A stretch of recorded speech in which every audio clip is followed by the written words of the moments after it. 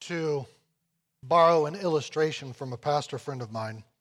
Some of you may have seen that movie that science museums were featuring a few decades ago called Powers of 10. It starts with a photograph of a couple sitting on the beach on Lake Michigan next to Chicago, and you're looking at them, and then it pans back by a power of 10. So now you're looking at the couple together with some of the neighborhood. Then it pans back again, and you see all of Chicago and more of Lake Michigan. Then it pans back again, and you see Illinois and Wisconsin and Indiana, and then another 10, and United States, and then the whole globe, and then the solar system, and eventually the Milky Way.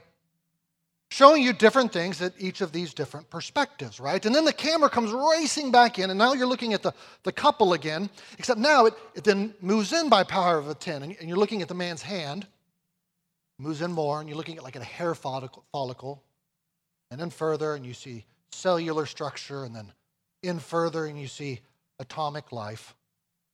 The point is clear, I think. At each of these different levels, you see and you learn different things. And I think we do the same thing when we are looking at the Bible.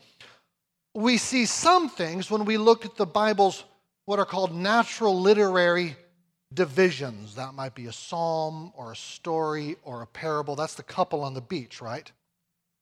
But then we can move in and look just at a sentence, or move in even closer and just look at a word. What is that word saying? Or we can move out. We can look at that natural literary division, that couple, in the context of the whole book, or a whole genre, or a whole testament. And there's value from time to time at switching the order at which you look at things, because the Lord has wonderful things for us all. And from time to time, in the life of this church, I have preached whole books of the Bible. Deuteronomy, Ruth, Ecclesiastes, 1 Thessalonians, a number of others. You can go to CheverlyBaptist.org and see different ones that I've done. This week, next week, and in early March, I'm going to preach 1 Timothy, 2 Timothy, and, Lord willing, early March, Titus. To get a global view of those books. To get a global view, you might say, of the three books that are called the pastorals, right? Titus, 1st and 2nd Timothy, called that because it's the words of an older pastor, Paul, to a younger pastor, Timothy and Titus. And the goal of an overview sermon like this is to take the weight of the book as a whole and rest it on our hearts. Oh, Lord, what would you have for us if we were to sum up the message of 1 Timothy? Now, when you're doing a book as a whole like this, you can't get down and explore all the valleys and ridges and canyons that you might want to explore. So I'm going to say some things, read some verses, and you're going to be like, oh, can we talk about that? And I'll be like, oh, we're moving on. And if you have further questions, you'll have to maybe come up to me afterwards or talk to me or one of the elders throughout the week. There's going to be a number of that. But again, we're trying to get a sense of the globe of 1 Timothy. That's what we're trying to do. And as I said, it's a personal letter to Timothy. All of Paul's letters are to churches except for 4. 1st, 2nd Timothy, Titus, and Philemon, which means it's a very personal letter. Turn to 1 Timothy, and let me just encourage you to keep the Bible on your lap open through the course of this sermon. I'm going to point again and again. And it'll just help you see and remember and follow along and kind of keep inside the sermon as we go along. Look at the first couple of verses of our book at 1 Timothy. Paul, an apostle of Christ Jesus, by command of God our Savior and of Christ Jesus our hope, to, he doesn't say a church, Corinthians, Galatians, Philippians, he says to Timothy, my true child in the faith, grace, mercy, and peace from God the Father and Christ Jesus our Lord. And if we were to look at some of the other letters of Paul in the New Testament, we would see Timothy's name show up 6 different times, not to him, but in these cases from him. In other words, Timothy had traveled around with Paul from city to city doing ministering. At one point in their gospel partnership together. They go to Ephesus, and then Paul leaves Ephesus to go to Macedonia, and he leaves Timothy there in Ephesus to do further work. Look at chapter 1, verse 3. As I urged you when I was going to Macedonia, remain at Ephesus, so that, he's got a job for him, so that you may charge certain persons not to teach any different doctrine. And I think this relationship between Paul and Timothy presents our first application, first lesson for us. The question for us is, friends, who are you pouring into? Who is your Timothy? I mean, none of us are Apostle Pauls, but we have to start somewhere, right? Following Jesus means helping others follow Jesus. So think around the room. Who are the people you're praying for? Who are the people that you're looking particularly, as you have occasion, to invest in? Teens, if you intend to follow Jesus, this applies to you too. Teens, you're not too young to be doing this.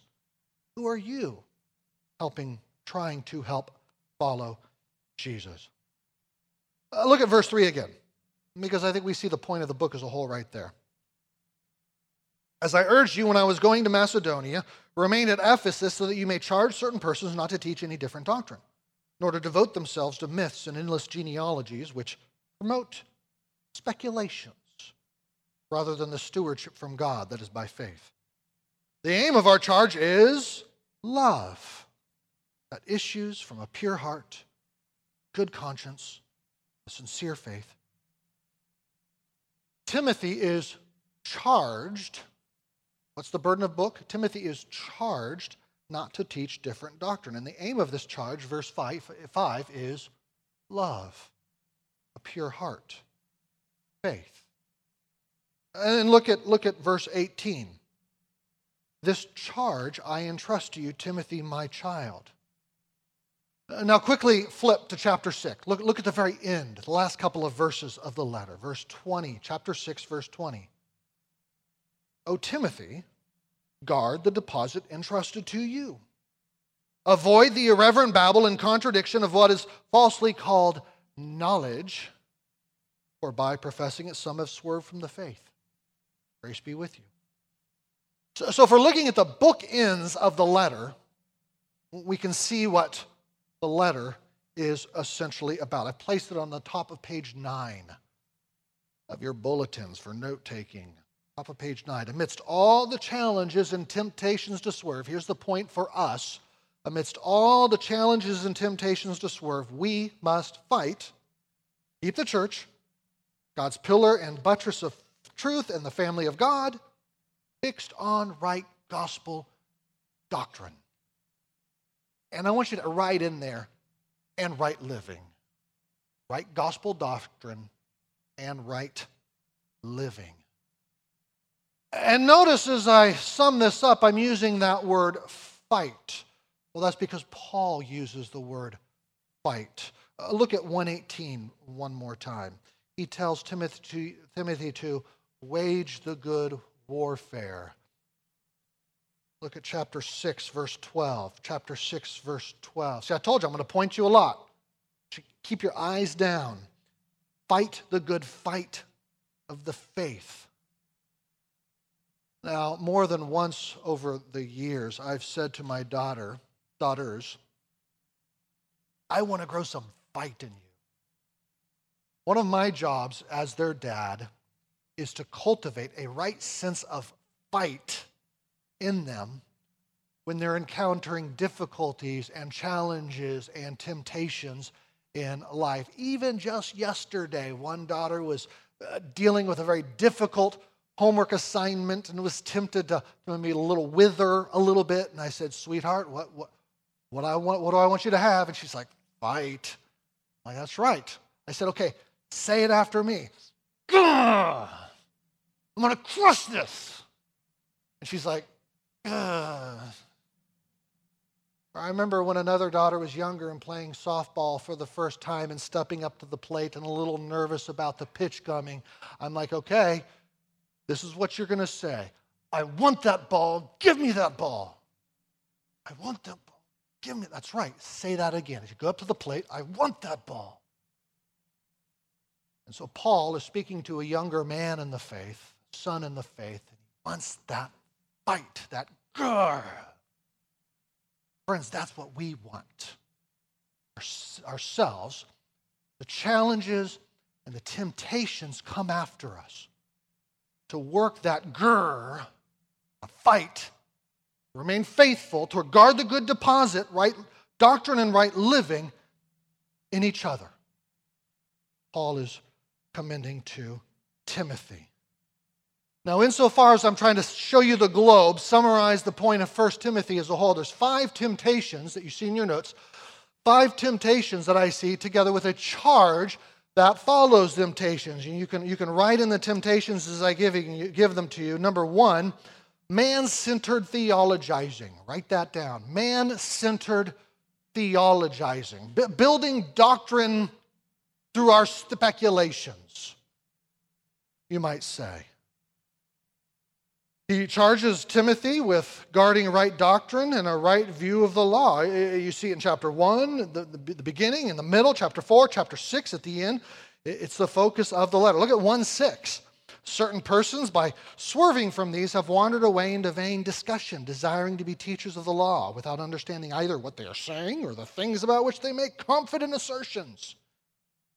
Now we know that the law is good if one uses it lawfully.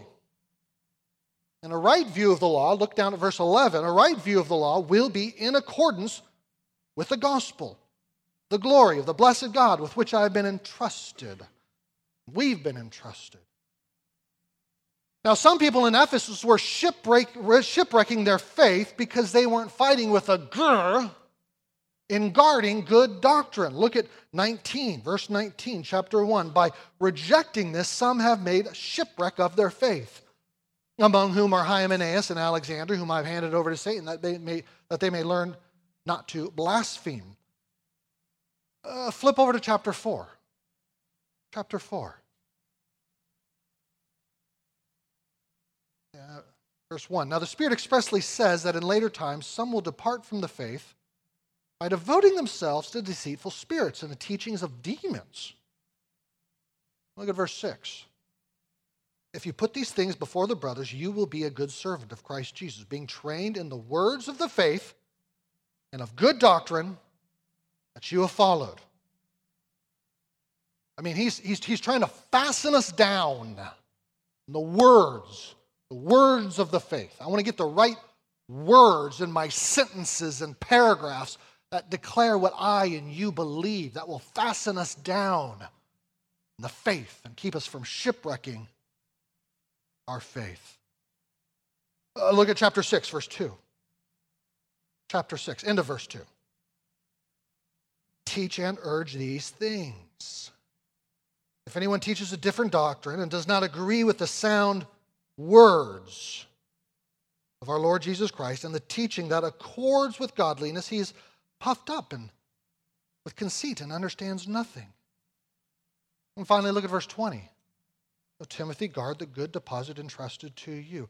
The temptation to swerve is perennial. It belongs to every time, every era.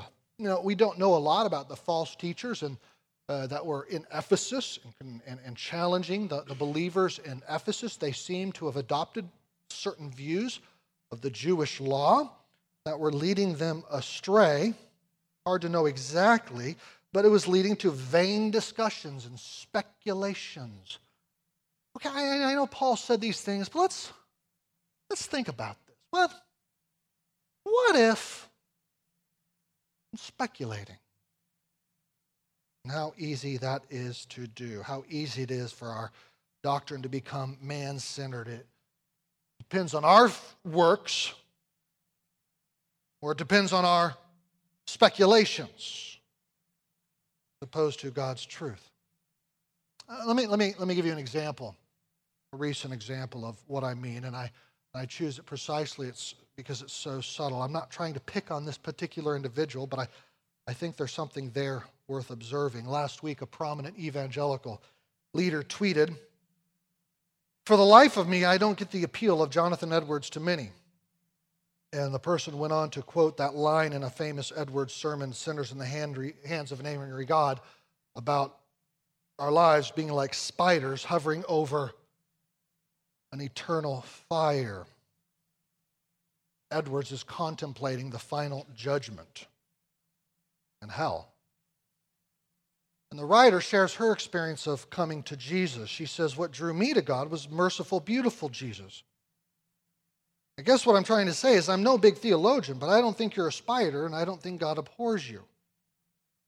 She also observes, I got nothing if I don't have strong feelings. I'm happy to discuss Edwards and whether or not he's faithful to the Bible. In some ways, we know he was not. Clearly not. Well, let's look at the Bible, and then let's look at Edwards. Let's do it that way. Yet what struck me about the tweet, and the reason it caught my attention, is because she didn't argue from the biblical text. She argued from her feelings, what she liked, didn't like. To be candid, I tend to like spiders. I mean real ones, like granddaddy long legs and riding spiders, Charlotte and all. It's a form of reasoning that philosopher Alistair McIntyre labels emotivism. It's in some ways the reigning philosophy of our day. We know we can't trust truth as people present it to us or as God supposedly revealed it to us. Therefore, we look inside, we look deep inside to our deepest emotions and intuitions and feelings. It's the sort of thing you hear when somebody says, well, I tend to think God is like, in which you know that whatever words the person says next will tell you more about that person than they actually tell you about God.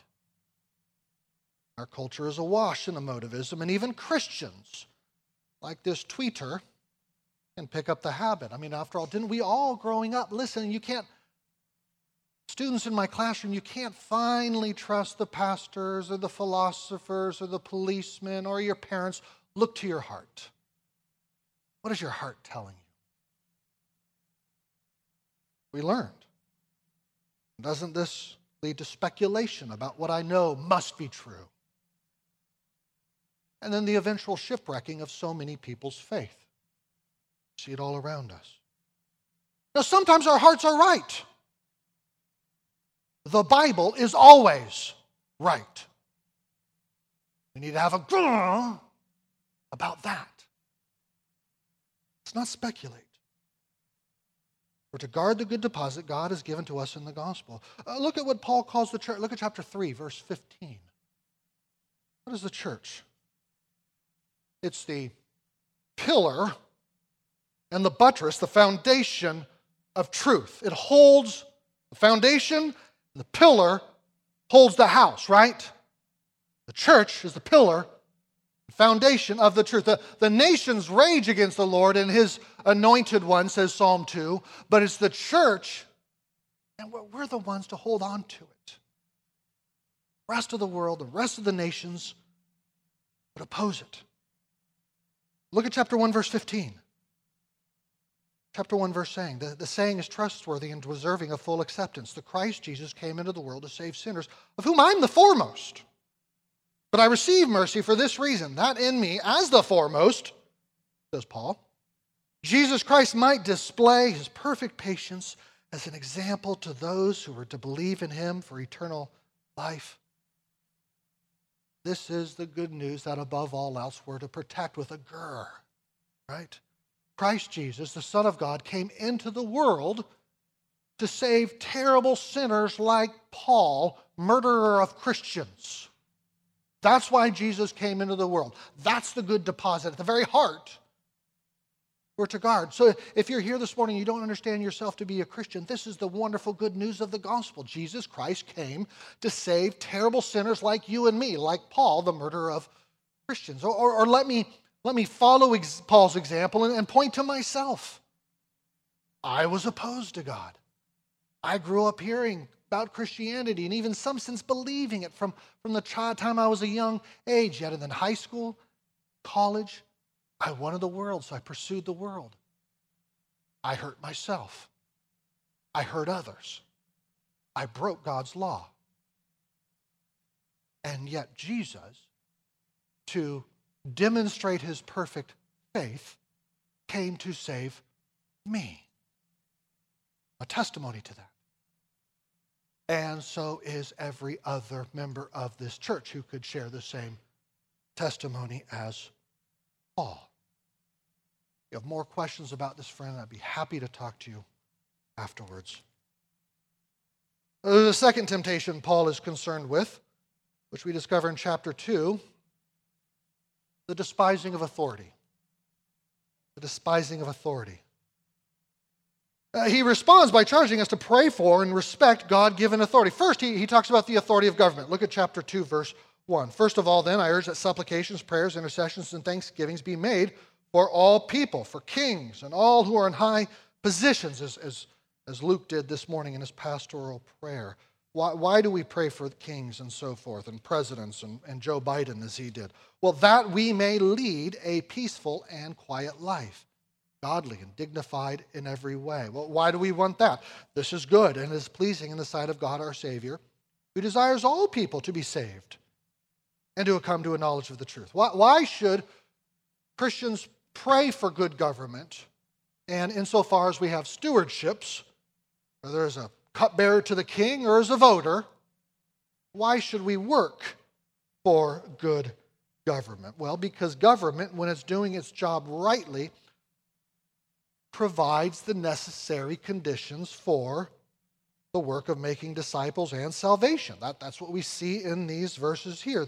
The government's job is to clear the path, smooth the road, set the stage, build the platform for the work of the church and disciple making. We don't want a government that thinks it can offer redemption, but one that views its work as setting the stage, acting as a prerequisite for the work of redemption. In other words, it builds the streets that you can drive to church. It protects the womb so you can live and hear the gospel. It strives to keep interest rates low to prevent usury, says the Old Testament over. And a stable currency, as even Jesus alludes to when he says this belongs to Caesar, so that we can make money and our money can then be given to the work of missions, rendered to God what is God's. It insists on fair lending practices so you can own a home and offer hospitality to non-Christians. It seeks to treat all people equally in these ways. It so often hasn't. It protects marriage and the family by not redefining marriage or by kicking strip clubs out of the city so that husbands and wives can better model Christ's love for the church. It polices the streets so that you are free to assemble as churches. Friends, who should you vote for in the next election? Well, vote whoever has a right understanding, the best understanding of government's prerequisite work to the work of the church. Now, a few verses later, Paul turns from authority in the nation to authority in the church. Look at verse 12, chapter 2, verse 12. I do not permit a woman to teach or to exercise authority over a man. Rather, she is to remain quiet. Some argue that this only applied in Paul's day, but it's hard to maintain that insofar as the grounds he gives for this in creation. Look at verse 13. For, why that for? Adam was formed first, then Eve. And then look at chapter 3, verse 1. The saying is trustworthy. If anyone aspires to the office of overseer, he desires a noble task. Apparently, it is a noble task to be an overseer, to exercise authority. And finally, in the first verses of chapter 6, Paul offers a similar word to those who are stuck, can't get out of slavery. Get your freedom if you can, he says elsewhere, but if you're stuck, well, this is how you do it. Incidentally, this is clearly one of the canyons we'd want to kind of bring our plane down into and look around. I look at John's sermon from Colossians 3, verse 22 to 4:1. Go to the website, John's sermon from a couple of years ago, Colossians 3, verse 22 to chapter 4, verse 1. It is an excellent treatment of slavery in the New Testament and how we are to regard it. It shows up, as I said, right there at the beginning of chapter 6. But the larger point right now is that a healthy church apparently is one where authority and the members respect authority. Clearly, this is a tough message in our day. Maybe you think especially so. It was especially tough in Paul's too. That's why he's addressing these matters. What do we make of it? Well, again, since we're trying to get the whole globe, as much as I'd love to spend more time here, let me make 3 quick comments for now. Number 1, authority as God intends it is not given for the good of the one in authority. It's given for the good of the one under authority. Authority as God intends it is given for the purpose of authoring life. It authors, authority, life, as God himself did in creation with his authority. He authored a world, and then he calls us to do the same. You are pouring yourself out for the good to create life and growth and prosperity in the ones that you are leading. The ones you are leading should be stronger and protected by virtue of your good leadership, because good leadership is the one to bear the costs. Bad leadership pushes costs down. Good leadership, good authority, draws costs upward into itself and bears those costs. For the Son of Man did not come to be served, but to serve and to give his life as a ransom for many. A very simple illustration of this. One time I was sitting on my couch and my sweet 9-year-old was in the room. I said, "Sweetie, can you go get me a glass of water?" Because I knew the 9-year-old would be happy to get Daddy a glass of water. Now, we can debate whether or not that was a selfish or unselfish thing of me to do. But notice what I was doing then and there in my heart. I was pushing costs of getting up out of the chair downward because I knew I could. Now, there might be other good reasons for me to teach my daughter to honor her father in those ways. Still, I know my heart. That was a wrong use of my authority. Instead of drawing costs upward for the sake of those I lead.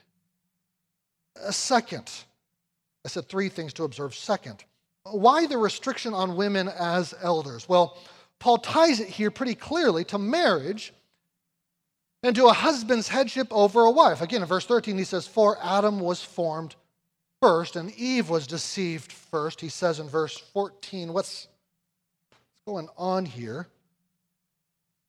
Well, in creation and the fall alike, in creation there was to be a headship, and in the fall there was the reversion of that headship. And Paul is just alluding to that fact. Yet he calls the husband to serve him by acting as the head, and the wife to serve him as acting as the body. And in this, in turn, we learn elsewhere in Paul that this represents Christ, the church.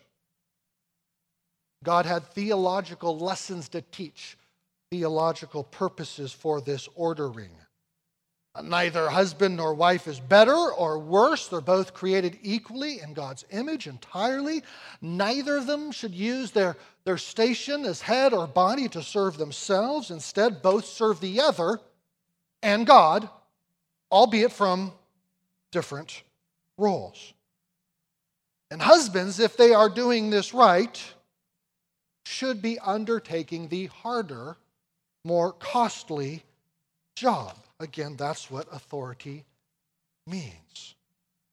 And so notice Paul's rationale starts in marriage and the family, and yet then he transfers this to the church. I don't permit a woman to teach, for Adam was formed first. So first in creation and the marriage, and then transfers this to the church. Well, why does he do that? Well, the church is the household of God, the family of God. Look at chapter 5, verse 1. Do not rebuke an older man, but encourage him as you would a father, younger men as brothers. Older women as mothers, younger women as sisters, in all purity. In other words, God intends for the ordering of marriage to be reflected in the church.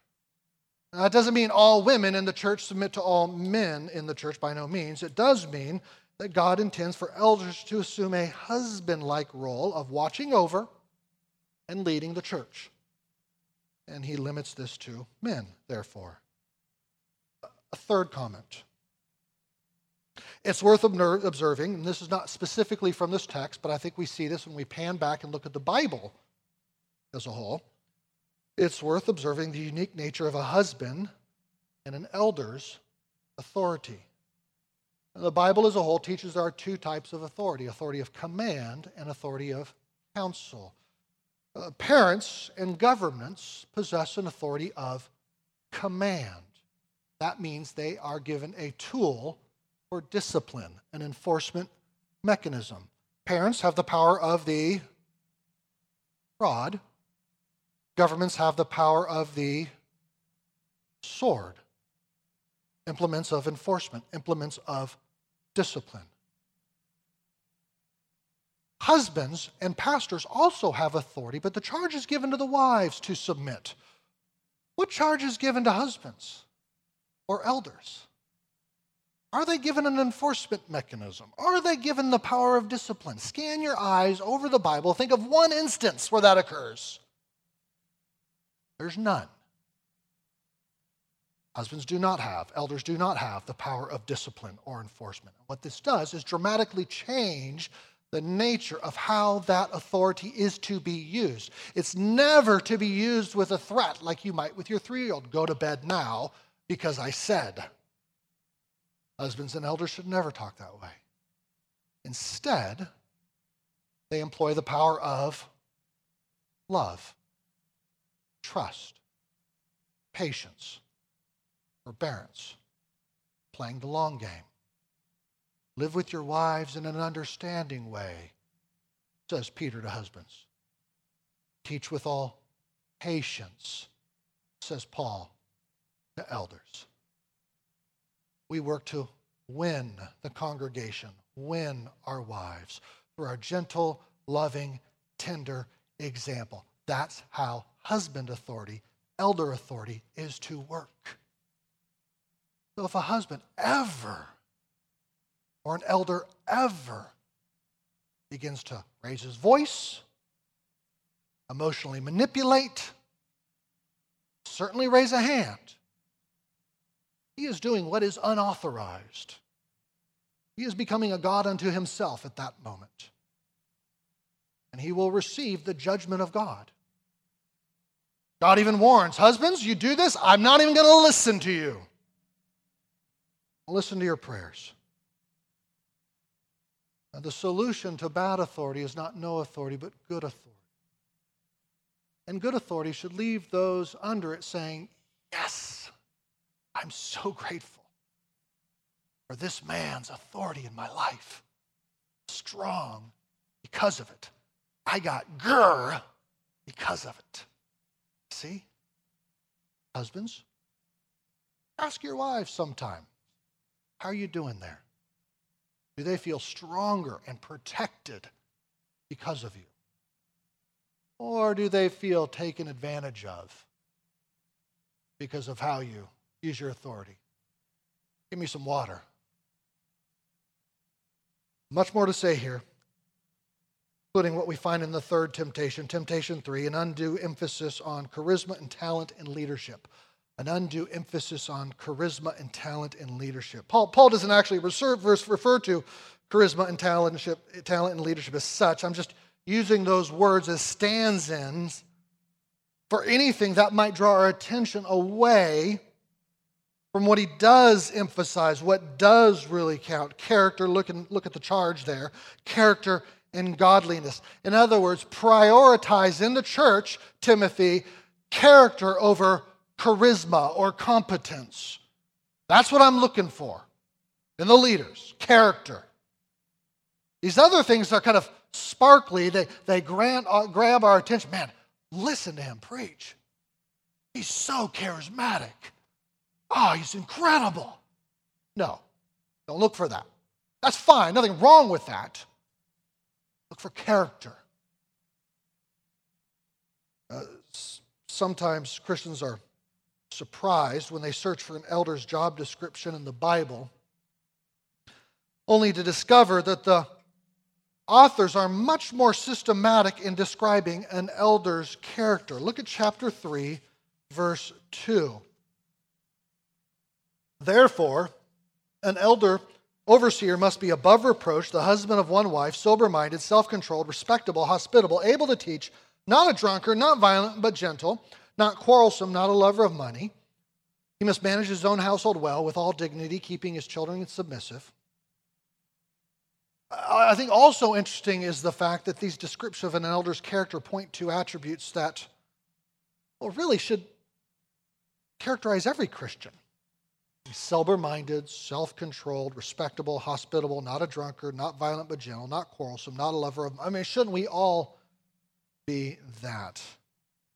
And it's like, really, that's what you're going to call for? Sober-minded? Okay. Seems like we could aspire a little bit to sober-minded. Why that, Paul? Well, Paul doesn't require something extraordinary of elders. He deliberately is not doing that. Started 7 orphanages, spearheaded a revival that thousands got saved at. Why the ordinary does he emphasize as opposed to the extraordinary? Well, because an elder's job is to demonstrate the ordinary, to be set forward as an example. He does the ordinary extraordinarily well, you might say. Elders don't constitute a separate class of Christians. Aristocracy, peasants, medieval priests, laity. They aren't that. They're just Christians.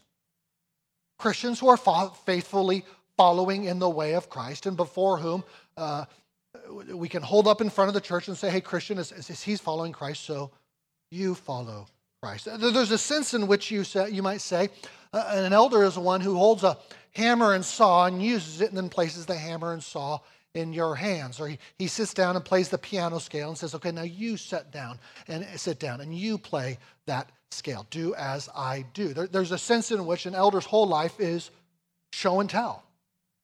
You guys remember show and tell? Here's my bear, touch my bear. Well, that's an elder's life. Here's what it's like to be dedicated to the Bible. Here's what it's like to endure a season of suffering. Here's what it's like to love your wife and children. Here's what it's like to be generous and interested in justice. Here's what it's like. Do you guys remember Tom Bennett, who we were planning on nominating as an elder? Here's what it's like to die well, slowly, from cancer. That's the elder's job. In other words, the New Testament spends far more ink on elder qualifications than on a job description, because the qualifications are the job description. His job is to live out the Christian life before the church in word and deed so they can follow. And the fact that setting an example is central to an elder's work is one reason why you want a plurality of elders. If the work is to lay down a way of life that every Christian can follow, churches benefit from having more than just one. We can learn from watching from men in different vocations and different personality types and different strengths and weaknesses. You, friends, would be robbed, I guarantee it, if you had to look to just me. Instead, you have a number of men, different kinds of men. And we got John and Jonathan, real diversity. Luke and Ryan. But how different are these men? None of us perfectly. Again, you'd be robbed by having any one of us, but as you take them together, hopefully it's beginning to come into view kind of through the fog. Okay, this is the life that we are to follow as a church, right? Look at chapter 4, verse 15. Chapter 4, verse 15. Practice these things, immerse yourself in them, Timothy, so that all may see your progress. There's your show and tell. Keep a close watch on yourself and on the teaching. Yourself, your life, and on the teaching. What you're saying, your word, your deeds, and your words. Persist in this, for by doing this you will save both yourself and your hearers. Elders, persist in guarding your words and your life, for by that we will save ourselves, and in some sense salvation depends on our persisting in this. Lest people be led astray. They shipwreck their faith. Church, pray for your elders. Men in the church, do you aspire to be an elder? Paul says, men, if you aspire to be an elder, you desire what's good. So why wouldn't you? What selfishness is holding you back? Aspiring to set an example, shepherd, flock. Not all men will be elders, but it's a good thing to desire. Temptation 4, autonomy and selfishness. In our natural fallen selves, we don't want to submit to anyone. We want to be autonomous. We don't want to serve anyone. We want to be selfish. Yet, just as the church is to be a pillar and buttress of truth, so the church is to be the household, the family of God. Our charge, therefore, is to stop being autonomous and selfish and treat one another as family, especially the vulnerable. Look at 3:15 again. We are the household of God. And that's why chapter 5, Paul exhorts us, do not rebuke an older man. Encourage him as you would a father. Younger men as brothers. Older women as mothers. Younger women as sisters. And then notice, look at chapter 5. Paul talks about widows from verse 3 all the way to 16. Widows in that setting wouldn't have had social security checks or retirement accounts. They needed someone taking care of them, ideally family, and if not family, Paul says the church. Church, we should be looking for ways to care for the most vulnerable among us. I asked you at the beginning, who's your Timothy? Let me ask you this, who's your widow? Who are the people in this church who you have a mind to pray for, to care for, to give to as you can? That's what being a Christian is. Temptation 5. The seductions of power and wealth. The seductions of power and wealth. Our charge, therefore, is to watch for the challenges of power and wealth. He's concerned with the temptations of power in the second half of chapter 5 with elders, and he's concerned about the temptations of wealth for most of chapter 6. Notice the careful balance Paul has in this letter. He tells the church to care for the vulnerable, but then he does charge widows to do good works and to care for others and not just sit around, as it were. At the same time, he tells us to honor authority, but then he also warns against the temptations of authority. Look at 5:17, chapter 5, verse 17. He says to honor the elders, but now look at verse 19. Do not admit a charge against an elder except on the evidence of 2 or 3 witnesses. As for those who persist in sin, rebuke them in the presence of all. Hold them up as an example. Rebuke them in the presence of all, so that the rest may stand in fear. And look at verse 22 of chapter 5. Do not be hasty in the laying of hands or take part in the sins of others. Well, why shouldn't we be hasty in making a man an elder and laying on of hands is what he means by that. Well, look at verse 24. The sins of some people are conspicuous, going before them to judgment, but the sins of others appear later, and they look good in the beginning. Just wait. Your sins show up. Be hasty, making a man an elder. Let him prove his character, because an elder with bad character can do terrible damage. Too often do. Therefore, Paul says, when an elder does this, he's to be held up in front of the church.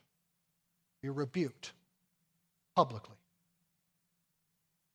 Paul loves good authority. Paul, Jesus, hates bad authority. keep our eyes on both. Always be aware, both. Aspire to the good, hate, work against the bad. The bad lies about God, how he uses his authority. Then the bulk of chapter 6 is devoted to the temptations of wealth. Look at verse 3, chapter 6, verse 3. Paul's concerned about those who teach a different doctrine. But then look at the end of verse 5. This ultimately roots, he says, in a desire for financial gain, wrongful gain. Look at verse 8. He commends contentedness, even if we have a little. Verse 10, look there, warns the love of money is the root of all kinds of evil. Verse 17, charge the rich not to be haughty and set their hopes on uncertainty of riches, but on God, who richly provides us with everything to enjoy. Instead of money, of course, our minds are to be fixed on God and his righteousness. Look at verse 11. Pursue righteousness, not money, guys. Pursue righteousness and godliness and faith and love and steadfastness and gentleness. I want you to picture two people. Person one, lots of money, wealthy, not righteous, not godly, not faith-filled, not gentle. Picture person two. Not able to provide for his or her own needs, has enough to live on, and be generous as occasion allows, and yet righteous, faith-filled, loving, gentle. Which of those two persons, friends, do you want to be? Which of those two people are you working for, working toward in your job, in your family? A love of money is subtle. It sneaks in. It doesn't feel like the root of all kinds of evil. Get a little bit more and then I can. It doesn't feel like the root of all kind of evil, does it? Of course, that's another reason not to trust our feelings, our emotions about what's true. Well, how do we combat such misdirected love? Well, look at verse 18. They are to do good, to be rich in works, to be generous, be ready to share. We're to practice giving. More than that, we're to be generous. I kind of want more. Do I just pray about it? Okay, pray, God, help me to get rid of wanting more. Yes, you do that, but you got to do more. You actually got to go in the opposite direction. If you're going to kill this wrongful love, you actually have to walk in the opposite direction and give. I'm going to be generous. As I'm generous, I'm writing a declaration of independence from greed. That's what I'm doing. Fighting against it. See? In general, the elders of this church would commend you start with 10% of your income. That's not an exact rule. It's just a general practice that I think is wise. But then I think we'd also say, above and beyond that, as you can, practice spontaneous giving to others. Give a little bit more than you think you can, even. Ask the Lord to provide for you. Remember the grr or to have. The grr in giving. There it is, friends. There's a global shot of 1 Timothy. Amidst all the challenges and temptations to swerve, we must fight to keep the church, God's pillar and buttress of truth, and the family of God fixed on right gospel doctrine, right living. 1 Timothy is a very practical letter. Do you know how much practical things kind of came out in his letter? Yet it also, I hope you noticed, it roots in deep, big God theology. Look finally at chapter 6, verse 12. Fight the good fight of the faith. Take hold of the eternal life to which you were called and about which you made the good confession in the presence of many witnesses. I charge you in the presence of God, who gives life to all things, and of Christ Jesus, who in his testimony before Pontius Pilate made the good confession, to keep the commandment unstained and freed from reproach until the appearing of our Lord Jesus Christ, which he will display at the proper time. He, who is the only blessed and only sovereign, the King of kings, Lord of lords, who alone has immortality, who dwells in inapproachable light, whom no one has ever seen or can see. To him be honor, eternal dominion. Amen.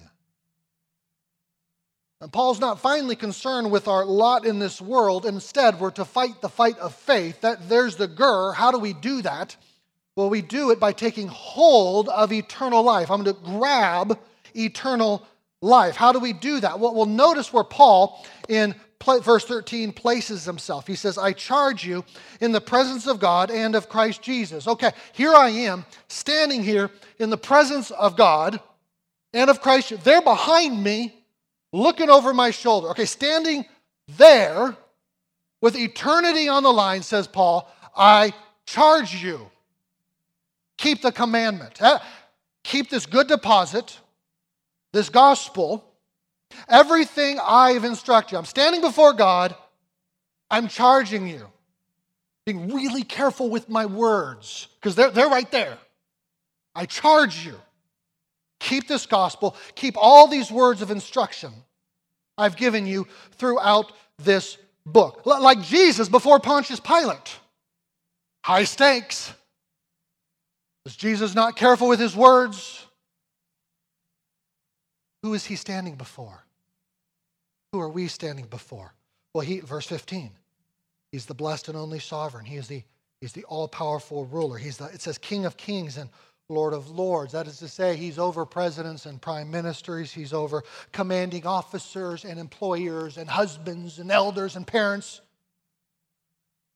King of kings and Lord of lords. Take hold of eternity, he says, by realizing that he alone is immortal. He is eternal. None of us are eternal. He is eternal. Take hold of that. He dwells in unapproachable light. Think of the cherubim in Isaiah 6 covering their eyes, these fiery ones covering their eyes because he is so resplendent. Can't even look at him. Don't casually walk up to him. You're standing before him. Keep the command that I have given you. Guard this deposit that I have given you, Cheverly Baptist Church. God is the one who deserves honor and eternal dominion. How do we take hold of eternity? We place ourselves at the feet of him who alone is immortal and possesses eternal dominion. How else will we as a church be a pillar and buttress of the truth? We live, we sit, we worship before him, who alone is God. Amen? Let's pray. Father God, we give you thanks and praise for this little letter written a long time ago by a man named Paul to a man named Timothy. And yet, through your Spirit, is perfect, inerrant, authoritative, instructive for us. Apply it to our hearts. Help us to walk in the truth, live in the truth, protect the truth. We pray this in Christ's name. Amen.